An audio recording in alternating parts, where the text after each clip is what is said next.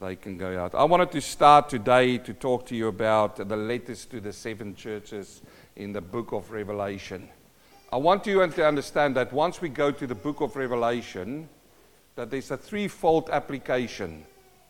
Not only the book of Revelation, but to the whole Bible, there's a threefold application. So there was a local application.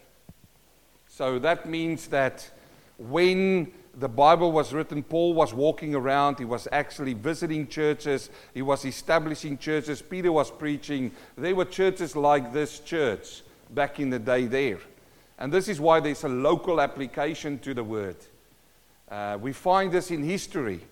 But then there was also a prophetic application of the word. If you go to the letters that we're going to discuss in the next few weeks, there is a local application. These churches belonged, they were there. But there's also a prophetic application. It is things that's still going to happen. And it's things that happen to those churches. If he spoke to those churches there and he said to them, there's something that's going to happen to you, this happened to those churches, and it's evident that it happened to those churches. But then there is also a personal application. Now the personal application is what is God saying to you and to me? So if you open up the Bible, never open it up and say, what is this saying to my wife? What is this saying to my children? I know we want to do that. But the biggest thing here is the application needs to be, first of all, to me. But this is the words of Paul in 1 Corinthians chapter 11. He says, that which I received, I give unto you. So he first of all had to receive something before he can give it. Once that happens, it becomes yours. And it fills you up. And then what will happen?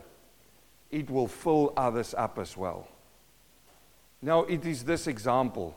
If I take a cup and a saucer and I put it on the table here, and it's empty, the cup, and I take a pitcher of water and I start filling it up, the first place that's going to capture the water is the cup.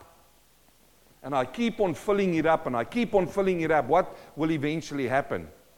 Peter, it's right that it will overflow, isn't it? If I keep on putting it in.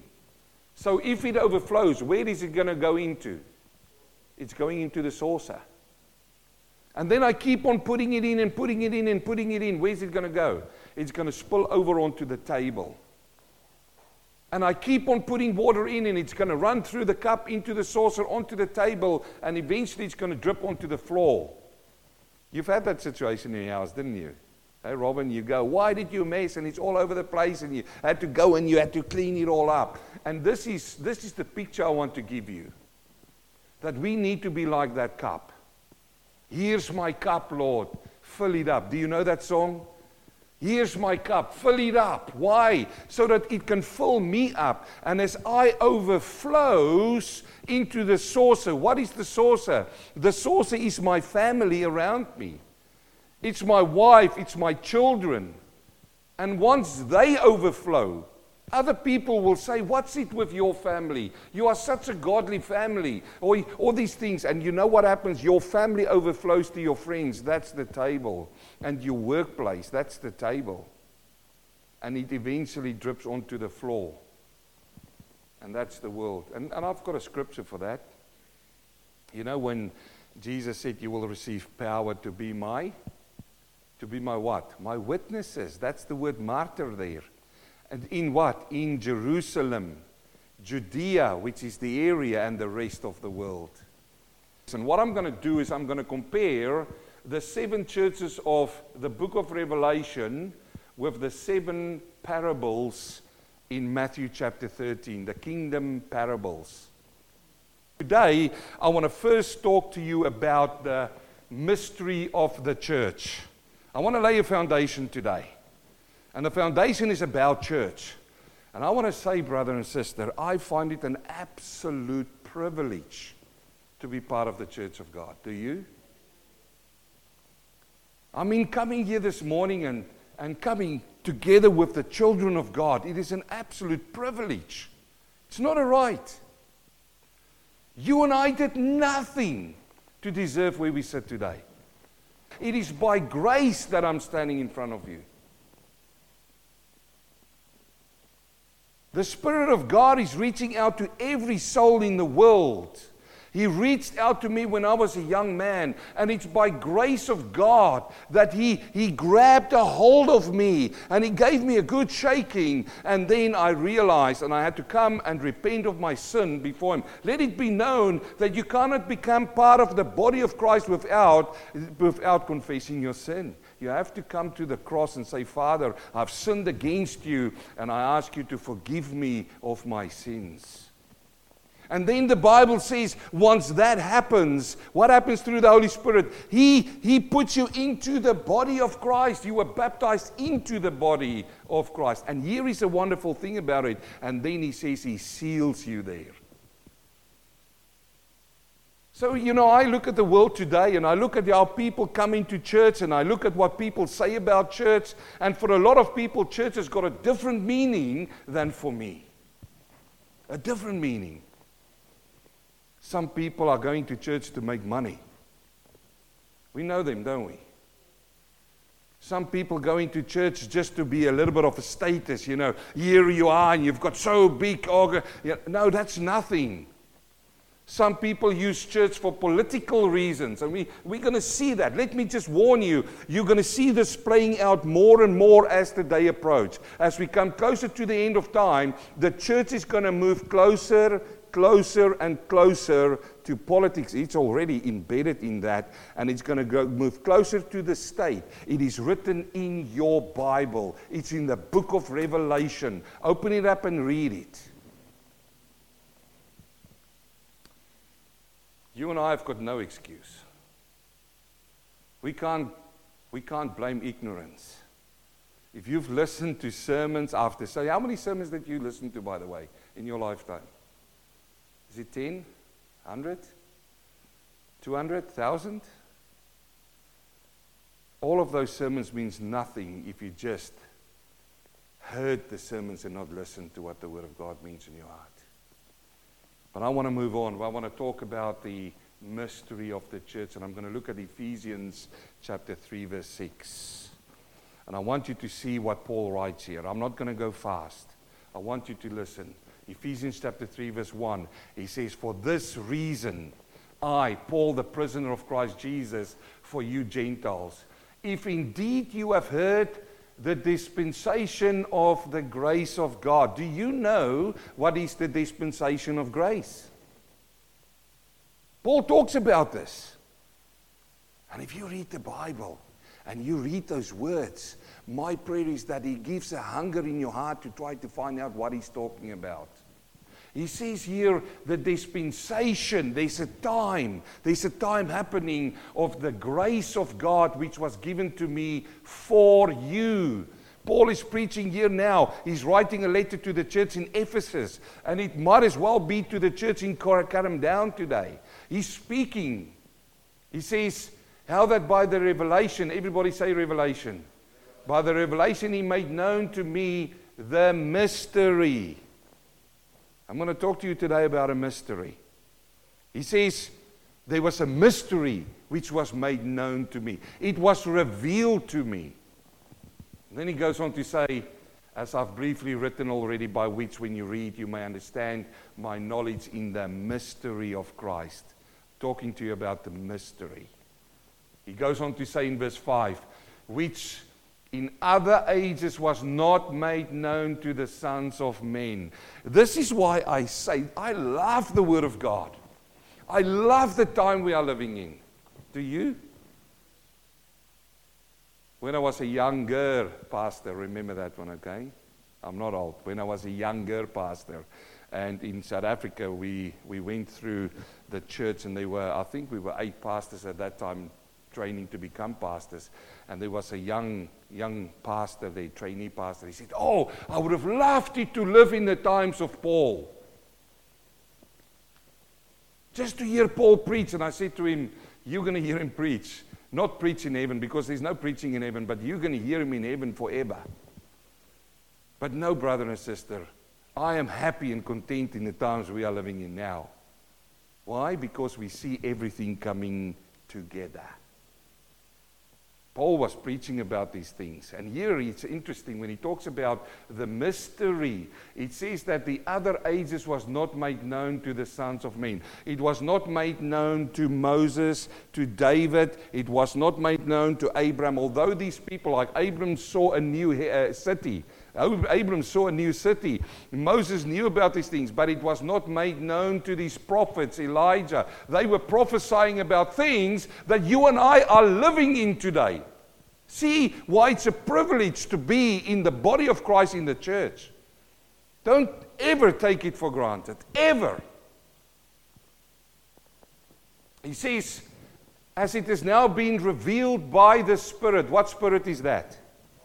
The Holy Spirit. The Holy Spirit reveals stuff to us. And let it be known, I just want to get it out of the way. I'm not one of these people who believe in all of these wishy-washy things of now feathers is going to fall down and all of this stuff. No. It is written in the Word of God, and the Holy Spirit comes because He's our teacher and He reveals stuff out of the Word. I've been reading and studying this Word now for 26 years. I'm not trying to impress you, but every single time I open up a passage which I've preached around, which I've studied, there's always something new. And there's always times when I come in and I say, wow, I found this fantastic passage here, and I read it to you, and I say, can you see it? Can you see it? And you go, I can't see it yet. And I use that word yet specifically because you will see it. Just wait. How wonderful is the Word of God? It is there for little babes to learn from, and it's there to be reasoned by all of these clever minds, Brett. How wonderful is the Word of God? And here he says it there. He says, revealed by the Spirit to His holy apostles and the prophets. Why? The Gentiles. Will all the Gentiles put up their hands? I'm one of those. I haven't got Jewish blood in me. I'm a Gentile. If I was living in Paul's day, like my friend said back in South Africa, they would have looked down upon me. Yes? That's what the Jews did. They looked down. You know, it happens like this. If a Jew walks down the street and Gentile walks past them and just touches his shoulder, you know what they would do, Janelle? They go home. They take their clothes off. They bath and wash themselves because an unclean thing has touched them. Do you still want to live in those days?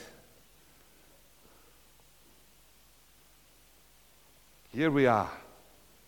He says that the Gentiles should be fellow heirs of the same body and partakers of His promises in Christ through the gospel. So what is the mystery? There is so many mysteries that Paul has got. One of those mysteries is the church. What we're sitting in today. That's a mystery. He says, it was revealed not to the Old Testament people. If you talk to the Old Testament people and say to them that one day in the future, the Gentiles and the Jews will sit in one body, they would say, you're off your mind. It's not going to happen at all. Can you see why I say how privileged you are and I am to be in the body of Christ? Now, I want you to see this in verse 7. Of which I became a minister according to the gift of the grace of God given to me by effective working of His power. By the way, the preaching behind a pulpit is not a vocation. It's not something which you go when you grow up and say, I want to be an astronaut, I want to be a preacher. No, God calls you into ministry. I just want to throw that out there. He says in verse 8, to me who am less than the least of all the saints, this grace was given that I should preach among the Gentiles the unsearchable riches of Christ. And you know what? You and I have got a privilege that we've got the unsearchable riches of Christ right here. I just told you. I've been studying this book so many times, brothers and sisters. I mean, there's people before me. I'm not saying but it is so fantastic. I'm sitting in my study and I go over Ephesians again. And I've preached through Ephesians verse by verse, I think 6 times already in the churches. And I get a passage and all of a sudden it drops. And I go, wow. And I go to that passage. Brothers and sisters, it's unsearchable. It will take you your whole life, and you will still not know all. I hope somebody in this place sits there and say, I want to be that person. Search me, my heart, Lord, so that I can search you.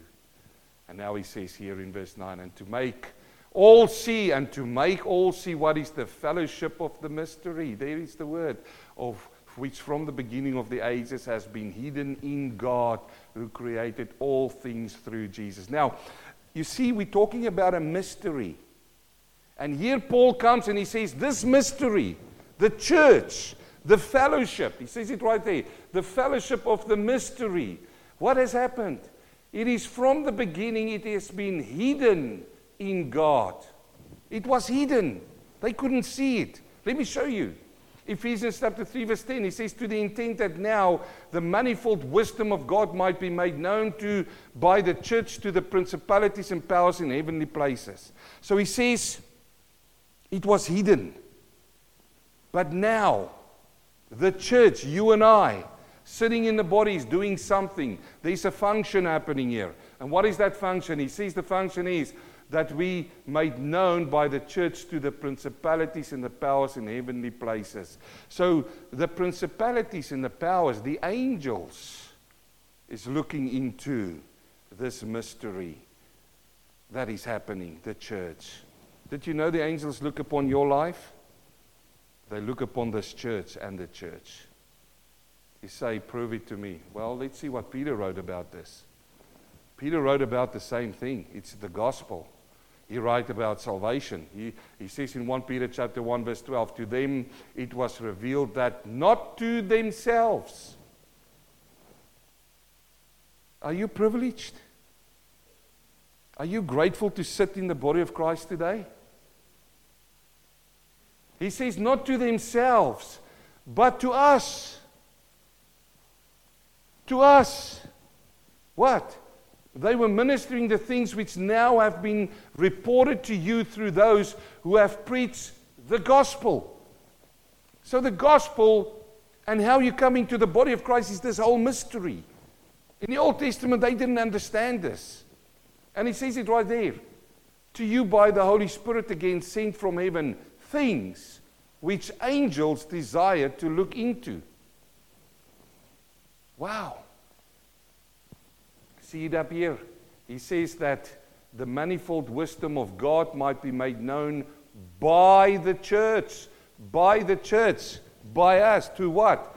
To the principalities and the powers in heavenly places. Who's that? It's the angels. So never walk into a church and go, it's just church. Guess who's looking at that attitude? The angels is looking at that.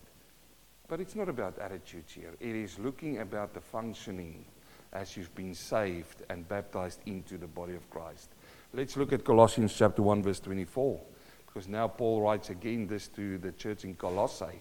And by the way, I believe in context. So you need to put everything in context. If you want to understand what Paul is saying, I'm just parachuting in Ephesians 3. You need to read the whole book of Ephesians and understand why Paul wrote that book. And then the same here with Colossians. He says in 1:24, I now rejoice in my sufferings for you and will fill up my flesh what is lacking in the afflictions of Christ. For why? For the sake of his body, which is the church. So Paul says, I'm going to do all these things for the sake of the body, of which I became a minister according to the stewardship from God, which was given to me for you to fulfill the word of God, the mystery which has been hidden from the ages. There he comes again. The mystery which was been hidden from the ages and from generations, but now has been revealed to his saints. Can all the saints put up their hands? Yes. We are saints. Not this little saint with a halo and you are lifted 5 inches from the ground and just float around. No. We are saints by the blood of Christ. What is he saying here? He's saying there was a mystery which has now been revealed. And it brings us to Deuteronomy. Deuteronomy 29:29. I love this verse because this talks all about it in the Old Testament. He says it right there. The secret things, in Latin it's the Deus absconditos. In Latin it says Dios means the godly things. Absconditos means there's a veil, it's obscure. You can't see it now. It's not a new thing, it was always there. But God in the right time will allow you to see what is his mystery, what is his secret. It says the Dios obsconditos, the secret things belong to whom? To whom? It belongs to God. So let it be known that we cannot go and sit with the fortune teller and say, oh, I want to know how my life's going to turn out to be. Because those things belong to God. Of your life, of the church, of the world. He gives us the privilege in prophecy to understand day to day how things is going to work out. And I say specifically day to day. Because there's unfortunately people who wants to live in the future and scare you right now. You don't have to be scared. Because God is still in control. And here we see this. He says the secret things, the Deus obscurnitas, belong to our God. But those things, what does the word but mean? That's a sharp contrast, isn't it? Big theological word there. It is a sharp contrast. Those things which are revealed, the Deus revelatos.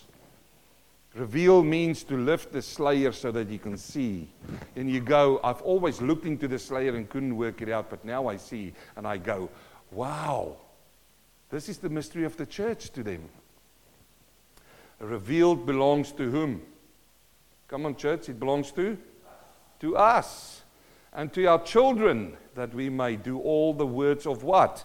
Do all the words of the law. I love this verse. I always live by this verse.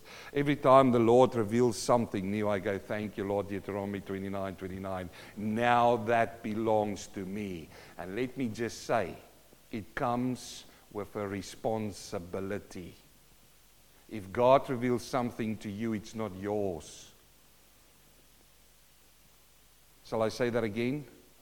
It's not there to benefit you. It's there to benefit who? Everybody. This is why you're in the body. This is why Paul comes and says, that which I received. What happened to him? It was revealed to him that he gives to us. The things, the secret things. Now, I've got a timeline here. And I've just got 3 timelines and we will finish today. I don't want to, because I know the mums wants to do something, or my wife with the children. I want you to look at this word here before I go there. The word mystery used here comes from the Greek word mysterion. The Greek word mysterion, it means, the root word there means to shut the mouth. Isn't it right? I love the Greeks, don't you? Shut the mouth. So in other words, you don't talk about that. So if I give you a secret, and I grab you on the side and I give you the secret, I whisper it in. We used to do that at school, didn't we? You know, you play that game with secrets. But if I give you a secret and I say to you, this is only for your ears now, shut the mouth. That's the word mysterion there. And that's the word which is used here in Greek. But another ancient Greek use of the word mysterion was to withhold the truth by secrecy. And that is what Paul uses here when he writes this down. He says that this mystery here was to shut the mouth about the things that was in the past. God did not reveal it to them as he reveals it to us. And now it belongs to us. And we can preach about it and talk about it. Now let me talk to you about this. I find this fascinating if you look at this. We've got the Old Testament and we've got the New Testament. And what divides the two is the cross of Christ. That is the division. If you look at the books here, we find the first 4 books in the book of our Bible. It's under the New Testament. But it's transitional books. What am I saying? The last prophet in the Old Testament was Malachi. And then we find what people call the silent years. There was 400 silent years. Now let me also say, it wasn't that God took holiday. He just, said, I'm going to go in the galaxy and, go to a planet which you guys didn't even find yet. But I'm going to be there and I'm going to be on holiday for 400 years. And, I'll come back in 400 years and see what is going on in the world. But, guys, I've worked so hard. I've generated the whole world. I created the whole world. We went through Israel. We came to the point, the prophets, the wars and everything. I'm tired. I'm going to take leave now. 400 years, I'm gone. It's not that. And it's not because he didn't work. in those 400 years on the earth. He still did work on the earth. There was things happening. God still looked up. Do you know that it is God who holds everything together today? Do you know that? It's not the government. It's God who holds your life together. You get yourself into problems and troubles by the decisions you make without God. But God is there to help you all the way. So, for 400 years, it just means that there was no word from God. There was no prophet. And then one day a man came out and he walked out of the wilderness and he looked like a prophet. His name is John the Baptist. And he started preaching, repent for the kingdom of God is at hand. He went down to a place called Bethabara and he started baptizing people, and they sent all of these people down there to go and see what's going on, and he baptized people there. They came to him and they said, what shall we do, Paul John? What shall we do? And he says, bear the fruit of repentance. If you've got 2 jackets, don't sell one, but go and give one away. Don't steal anymore. Don't tell lies anymore. Fruits of repentance. All of this happened still in the Old Testament. So I want you to understand that the New Testament didn't happen yet with Matthew, Mark, Luke, and John. These are transitional books. Matthew, Mark, Luke, and John still lived under the Old Testament. They still lived there. So these things happened, and then while he was baptizing on a day, he saw Jesus coming, and he says, behold the Lamb of God. It's him who will take away your sins. I'm only the one here to make the way for him to come. So this is transitional books. Why do I say that? Because Jesus comes and something needed to happen. We see in Hebrews chapter 9 verse 16. I will give this to you if you want this. I know it's small scriptures, but I had to fit everything on the board. I'll stand still. I'm getting excited now. Here we see that Hebrews 9 verse 16 says, for where there is a testament, there must also of necessity be the death of the testator. Does that make sense? It says there, for a testament is in force after men are dead, since it has no power at all while the testator lives. So we are talking about transitional books. In our Bible, it's correctly under the New Testament. Another word for testament is covenant. So it's under the Old Covenant, still the books of Matthew, Mark, Luke, and John. So we're talking about a testator here. So the testator have to die for the testament to kick into action. So where do we find this now? Well, we go back to a day when Jesus was sitting at a table in the upper room the day before he died, and he said these words where we were sitting today. He said, in 1 Corinthians 11:25, but you find it in the Gospels as well. He says, in the same manner he also took the cup after the supper, saying what? This cup is the new what? Covenant. He was talking about a new covenant living under the old covenant. So who was the testator? Jesus. He says, this is my blood. It's the new covenant. And this is in the transitional time between the Old Testament and the New Testament. He says, this do as you often drink it in remembrance of me, for as often as you eat and drink the bread, drink this cup, what do? You proclaim the Lord's death till he comes. Okay, so what happened? Jesus went to the cross and he died. And the Bible says he went down into Hades. He died. So who died? The testator died. So when the testator died, what kicks in? The new covenant. The New Testament kicks in. So here is the new covenant. So the New Testament, the new covenant, started the day when the testator died. When Jesus died, that day the New Testament started. In the Old Testament, Jesus was still. He said, go and get the lamb so that we can sit around. Under the Old Testament, you still had to bring a lamb, the Passover lamb, and you still had to eat it. Are we doing it today? Do we have to do it today? Why? It's fulfilled. It's under the New Testament now, isn't it? So this is important to understand, that when we look at these books, I'm laying a foundation here. You'll see where I'm going. If you understand this, You will understand when Jesus spoke before his death. Who did he speak to? To the church. No, he didn't speak to the church. Oh, wait a minute, preacher. Now you're getting a little far. The whole Bible is given to us. Yes, it is. Paul says it. He says it to Timothy in 2 Timothy 3:16. He says all Scripture is breathed by God, and it's good and good for doctrine, for correction, and everything for all of us. So it means that I still preach out of the Old Testament, and it will still be God's word for me. But we're talking about the mystery of the church here. So the New Testament started when? In the book of Matthew? No. In the book of John? No. I know these books were written after, but it was written about what happened before the cross. So the New Testament started when the testator died. And what happened? He was risen from the grave. 500 saw him. The disciples saw him. I absolutely believe with all of my heart that he was risen from the dead. There is historical proof of that. He walked upon the earth, and then he was taken up into heaven, where the Bible says now he is our high priest. In fact, what happened is he took his blood as a high priest, as the Son of Man, and he went into the holiest of all with his blood for our sins. This is why we say around the table, his blood is the...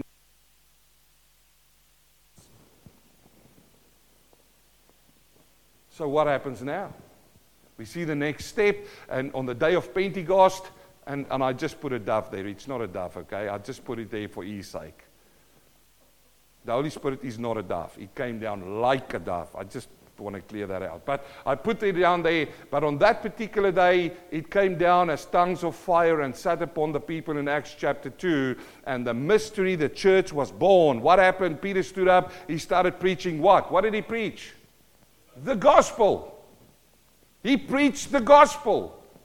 And you know what happened? When the tongues come upon them, they spoke in different languages. Let it be known, brothers and sisters, it was different languages that people who visited Jerusalem could understand. It is like you come with Malayalam to Jerusalem, and I can come out and speak in Malayalam fluently and preach the gospel to you. That's what happened that day. And the Bible said that they were saved and added what? To the church.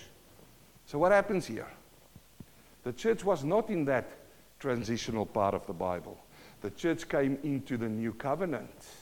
And we find now that Paul starts preaching about this. Remember in Ephesians, he started saying we are now living in the dispensation of grace, which is also called the church age. This is where we're sitting today. Interesting, isn't it? Does this make it clearer? Understand the transitional books. Now, listen to me. I'm not trying to tell you that Matthew, Mark, Luke, and John is not important books at all. All the Bible is important. When I got saved, a very clever pastor said to me, the first book that you read is John. And you know what? I read the book of John. The first book I read in this Bible is the book of John, the Gospel according to John. And man, that is so powerful. But we're talking about the mystery of the church. Now let's continue on. Then the last book in the Bible, the last book that was written, in fact, was Revelation 95. And I was given a revelation to John. Now who gave John the revelation? Jesus gave it to him. Where is Jesus at that point in time? In heaven. He's in heaven. John is on the Isle of Patmos. Why? Because of his testimony, his witness. And the Word of God. That's why he was there. The attack against the church is twofold. And listen to me very clearly. The attack that's going to come in future against the church is not the wrath of God, but the persecution from the world for two reasons. Is for your testimony and the Word of God. The testimony and the Word of God. He attacks the Word of God. We go back to the book of Genesis. Remember, God came to Adam and he says to Adam, thou shalt not eat of that tree. I'm trying to do the King James, okay? Thou shalt not. He said, you will not eat of that tree. And then what happens? He said it to Eve. Eve's in the Garden of Eden. The snake comes to Eve and he said, did God say? If you look at chapter 1 and 2, he says, Lord God. Lord is the deity of God. He attacks God and His Word. So now we find in Revelation chapter 1 verse 11, he says, I am the Alpha and the Omega, the first and the last.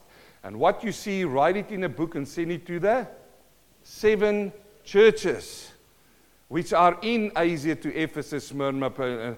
Jesus didn't talk to the church in the transitional books. I'm going to show this to you. Let's go on to the second timeline and I hurry up. So let's see what happens here. Jesus one day was walking in the book of Matthew chapter 13 verse 11. He was on his way back. In fact, he answered and said to them, because it has been given to you to know the mysteries of the kingdom of heaven. We find here Jesus, there's a crowd coming together and he starts talking to them in parables. The first parable is the parable of the sower. And just after the crowd sitting there, you can go and look in Matthew 13. I haven't got time. You go and do it as homework, okay? The crowd is there and he sits down to them. He says a sower went out and he sowed the seed and where they fell. And then when the people leave, his disciples came to him and they said to him, why are you talking to them in parables? And what did Jesus say? He said these words. He said to them, because it's been given to you to know the mysteries of the kingdom of heaven. He was talking about the mystery of the kingdom of heaven. And he says to them that there's many big prophets and people who won't see what you guys see. Now let's continue on. On his way back from Philippi, Caesarea, where the Gentiles was, he was walked back and one day he asked Peter, he says, what does the people say who I am? And he says, well, they say you are. He says, but who do you say I am? He says, you are the Christ, the Son of the living God. He says, Simon Bar-Jonah, it's the Holy Spirit who revealed this to you. But what does he say then, which is really interesting? In Matthew 16:18, he says, and I also say to you that you are Peter, and on this rock I will build my church. This is the first time Jesus came out with the word church. He says, on this rock I will build my church. And by the way, this is not the Pope. Doesn't mean that Peter becomes the Pope, okay? Peter is a little pebble, and he says, on this rock, Petra, I will build my church, meaning on him the church is built. Jesus Christ is the cornerstone, not Peter. But he used Peter.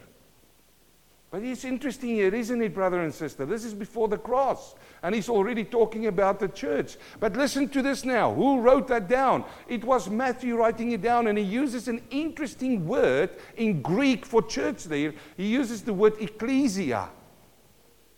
Ecclesia. Now, if you put your back self back in their days, and they use as Greeks the word ecclesia, that didn't mean straightforward church. It just meant calling out to. And they were familiar with that term in their synagogues and in their meetings. They were the calling ones out to. They called them ecclesia. The right word, if they wanted to use it, should have been kuriakos.